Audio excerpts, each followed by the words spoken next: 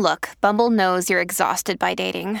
All the must not take yourself too seriously and 6'1" since that matters. And what do I even say other than hey? Well, that's why they're introducing an all-new Bumble with exciting features to make compatibility easier, starting the chat better, and dating safer. They've changed, so you don't have to. Download the new Bumble now. So, Adam, it's a mailbag episode. We're going to talk about the questions. We have been flooded with questions. Thank you so much. And we're sorry that we can't get back to every one of you. Sometimes I'm able to answer, but most of the time these days, there's just so many we can't. But we are grateful for your input, and it helps us shape our shows. So we're going to talk about orgasms and cross-dressing and same-sex fantasies today. Let's do it.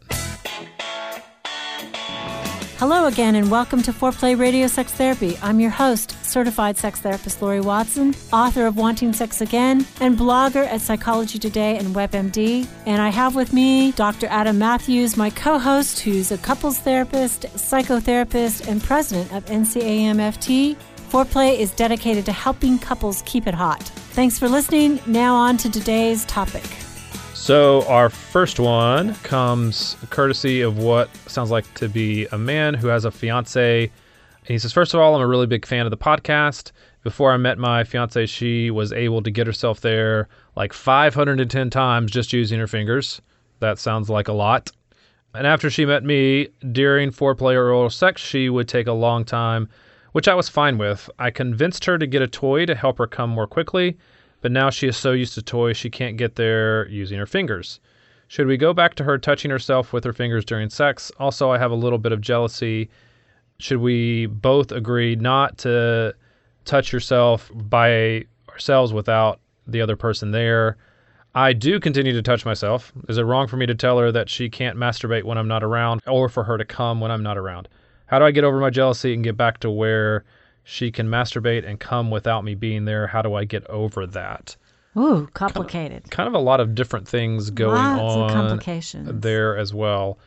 Maybe the first thing to tackle is around how she orgasms has changed. Yeah. Right? It sounds like that maybe the way that works for her is now different than it used to be. So I don't think 510 times is all that much. Okay. Like, right? If this was a guy, it wouldn't be that much. I don't know that he's using 510 as a actual number.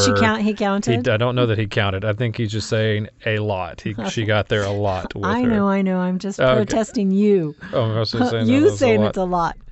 Okay. Over what period of time? That would be the question, right? Yeah. Anyway. Like over a week or... Okay.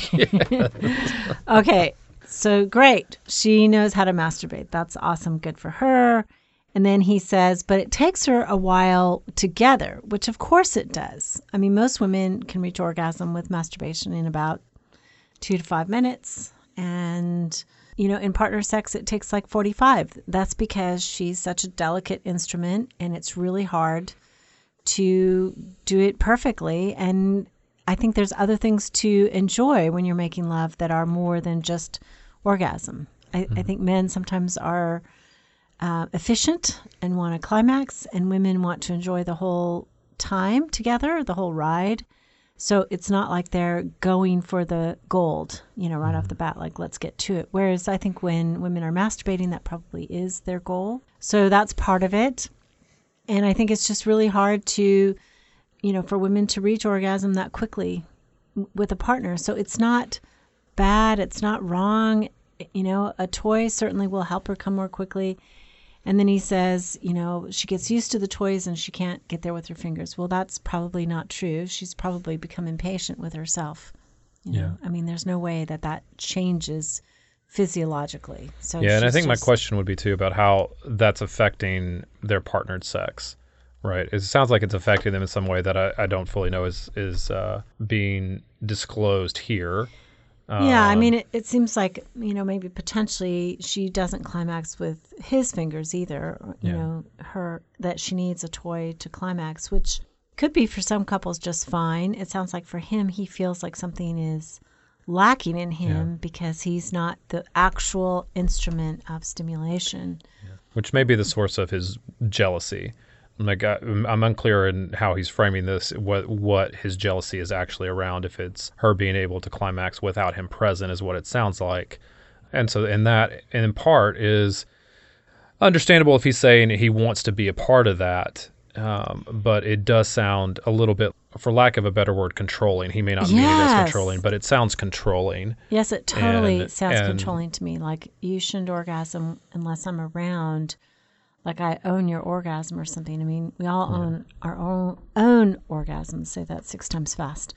I think if he's saying she has an orgasm and then she doesn't want to have sex with me, certainly it's legitimate to say, hey, save it because I'm coming home tonight or I'm coming over tonight. I want to make sure that you haven't exhausted yourself sexually and you're ready for sex with me, like any person would say to any person of the other gender, right? I mean, that could be like, hey, don't go wasting it. I'm coming home or something like that. That's fine. But I don't think that, he could tell her even, how often she should masturbate unless it's interfering with their sexual relationship. Well, he certainly can't do it if he's masturbating himself. Well, and this is weird, himself. Right? Like that's something it's not congruent. It's not a congruent message to say that my partner can't do something, but I can do it. Yeah. But I think that he's missing the gift that his fiance has, which is she knows how she can orgasm. Yeah. Right? And she's orgasming a lot. And she likes it. Right. And she likes it. And if she's... Orgasms feed desire in women. And if she's masturbating by herself and getting to orgasm by herself, that's only going to help their sexual relationship, or it should. There may be other things that we don't know about based on this short paragraph that may be interfering with that. But if she's not withholding that from him, right? If she's orgasming with him and she's orgasming by herself, if both things are happening, that's only a net positive for him. And I think he needs to see the gift that is and be grateful for that gift and recognize that a lot of couples don't have that. A lot of couples, it's more of a learning. It's more difficult for her to get there. And so this is something that I think if she's saying, this is how I can orgasm, it's enjoyable for him, she's not withholding, then this, buddy, man, it's a gift, and enjoy it. Get out of it. Yeah. And I think basically people masturbate throughout a long-term sexual relationship. Most people do. I mean, it's part of being a sexual creature. I don't know that you have to tell your partner, and chalk it up how many times you did it or tell them or confess or something. I think, it's only a problem if you're masturbating and somehow or another you're not sharing sexually with your partner. That's the only problem. Yeah. So I'm not sure what he's jealous about. It's almost like he's saying he's jealous that she's having it without him. And yet he trusts himself to have an orgasm without her. So y'all need a little bit of talking help. Yeah. And that just needs... a little bit of therapy. When he says, how do I get over my jealousy? Man, 1, gratitude, appreciate what's happening. And 2, just be congruent in your message and talk that out, and then get some help with a therapist so y'all can talk about that openly. So second question we have. Cross-dressing husband. So my husband and I have been married 39 years. 9 years ago, he cross-dressed in front of me as a surprise for my 50th birthday. Surprise was an understatement. I was shocked, and over the last few years, I've decided to literally look the other way. Lately, he's been wearing skirts and platform heels in my presence. I know he thinks I'll get used to it, and I feel like if I give in and allow him to do this around me, he'll be very comfortable, and I will not. This is affecting my feelings for him, respect, sexual attraction, etc. I've always been a liberal-minded person, but evidently not when it comes to my own husband. I'm lost because I have no one I can talk to about this. I'm not even sure who I am anymore. He thinks I'm overreacting. Maybe I am, but I don't know how to deal with this. I'm hoping you might be able to discuss this topic in your mailbag without using my real name, of course. Always we do that. We do not use real names. And so that's what she's dealing with. That is a difficult transition. It sounds like it happened later in life, and that it does sound like they are not, it doesn't sound like they're talking about it very much. Right. It sounds like it's just happening. And she doesn't know what it means. Yeah. And it is difficult. I mean, there is some research that talks about cross-dressing is maybe a form or a direction that goes toward homosexuality, but not necessarily. And she may, or I think that would be difficult if she's straight and, her husband turns out to, be bi or homosexual. She may have a lot of trouble with that. And I think that's what she's anxious about, is what does this mean? Yeah. What does this mean in terms of who he is and who he is going to be for me, and the threat of, will he stay with her, or is this something? I think the other piece is maybe for her, she's attracted to who he was, maybe just strictly a more masculine form of who he was, and now he's doing things that she associates with femininity. Mm-hmm. And it's like, ooh, she's not attracted to him in that way because of that. She says she's losing respect, sexual attraction. I think that it's really, really difficult for this to come up in an existing relationship as a new thing. Yeah. It sounds they've been married forever, right? Well, 39 years. And it sounds like he really surprised her with it. And it sounds like both of them, to me, they don't understand it from each other's point of view and what is happening. Mm-hmm. I think the questions that she needs to start to ask of him is, what's the function of the cross-dressing? Mm-hmm. Does it have to do with sexual orientation? Mm-hmm. Is he still attracted to her? Is he still attracted to women? Mm-hmm. And this is just purely cross-dressing. Does it have to do with his perception of his gender? Right? Is there some gender fluidity going on? Is this an expression of something else? Is it an expression of orientation? Is it behavior? Is it something that is just simply turning him on, mm-hmm. Sexually? And that's part of what he is using it for. Yeah, is it just an expression of himself? And so there's lots of questions about what function is it serving for him that I think she needs to ask those questions first. But I'm wondering if she is fearful to ask those questions because she's afraid of what the reply and what the answer might be from him. It's funny because I've treated cross-dressers and couples where this has come up before, and most of them haven't been able to work this out.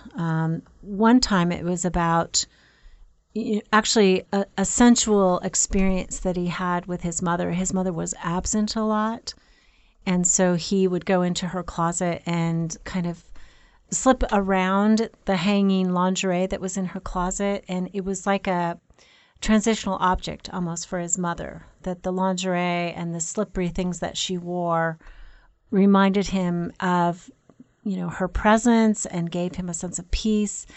And then in adolescence, that got eroticized, but it really wasn't that he was gay. It wasn't. Yeah. It was about his longing and his need for the maternal love that he had lost because she was absent so much. And, and I know another guy, one of the things that she was jealous of was he bought finer lingerie than she did, and she saw it as a pattern that he had both arousal patterns, so he could become aroused wearing women's clothes and he could become aroused without that. So it was modifiable, and so, she could go with part of it, and he was also, not gay and straight. And I know that one man I saw, really, it was interestingly more an identification with his father, who was in the dramatic arts and, used makeup and things like that. It was really more of his connection to his dad. I think that some of this is probably from childhood. That's my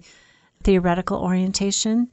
And I don't think that it has to be the end of a marriage. I would say to you, it has to be understood. Yeah.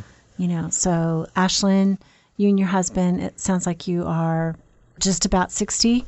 Y'all need to go to therapy and find a way to talk about this, because that's a long marriage and it would be sad to lose everything over this part. Okay. So we'll come back after this and talking about same-sex fantasies.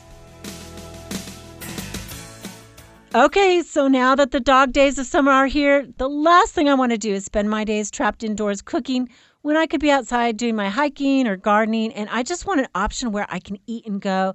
And let me tell you, that's what I love about Daily Harvest. Daily Harvest delivers thoughtfully sourced, chef-crafted food that is built on fruits and vegetables and can be prepared, no kidding, in less than 5 minutes and stays fresh in your freezer.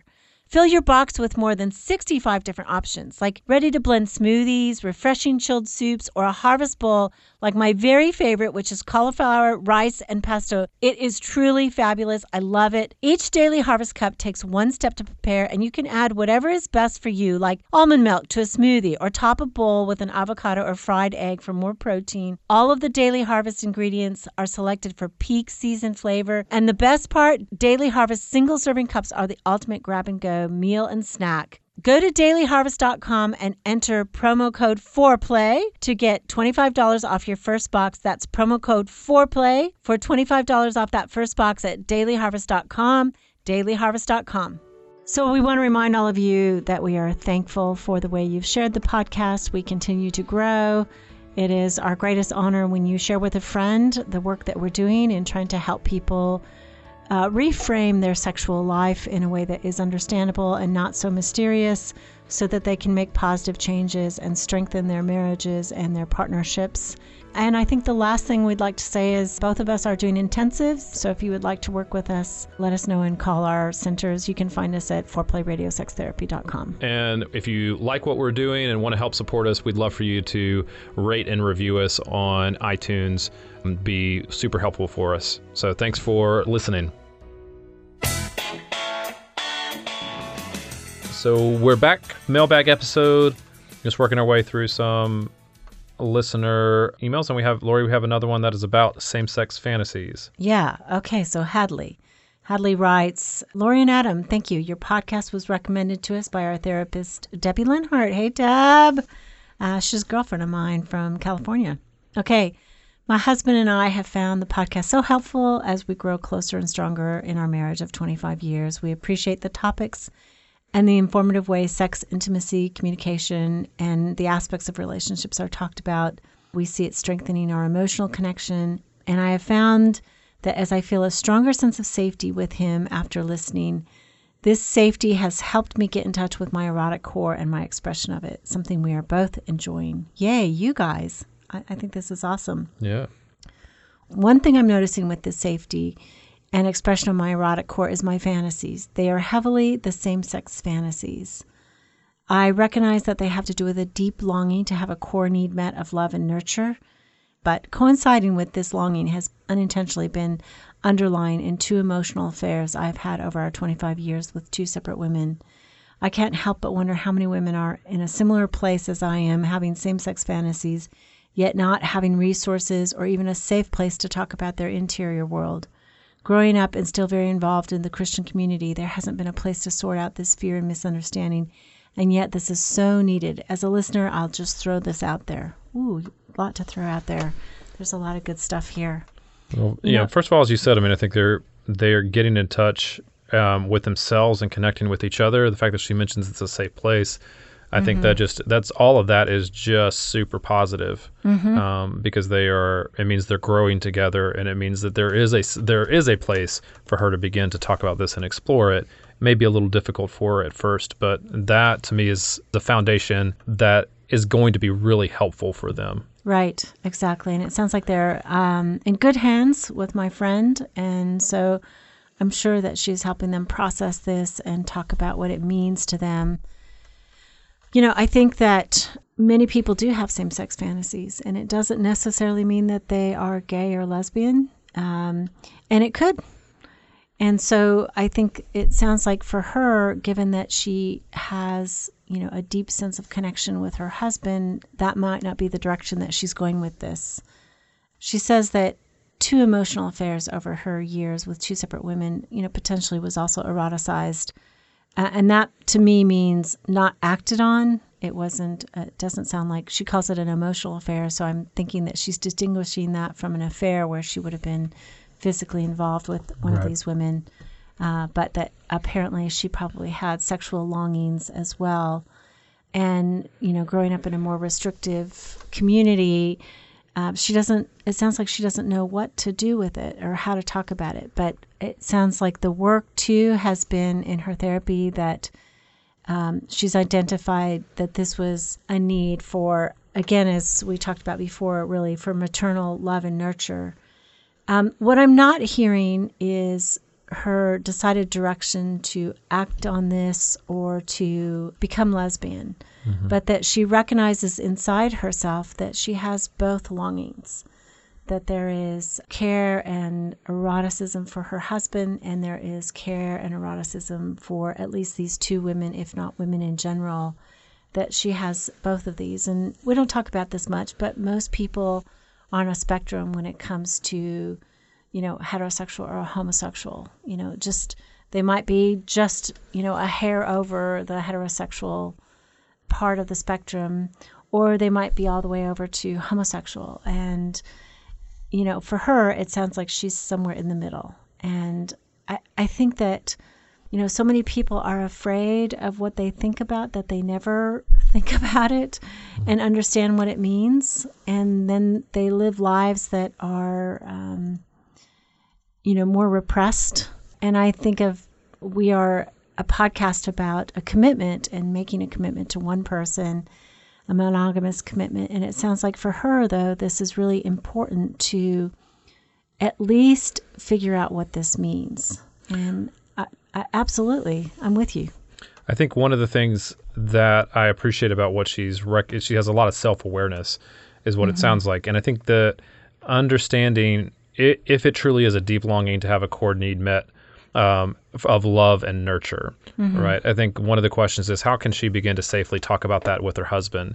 And is it gender specific? Is that actually, what about it being met in women? Is there a piece that is distinct to a female-female relationship? Or is there a piece that her husband can meet for her as well in that?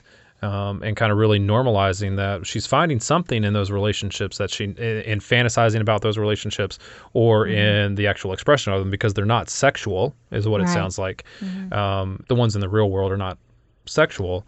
So they haven't become sexual. So is there a component of them that is specific and unique is the word I would use to a female-female relationship versus is there a part of that that her husband can also meet for her that maybe she hasn't talked about before?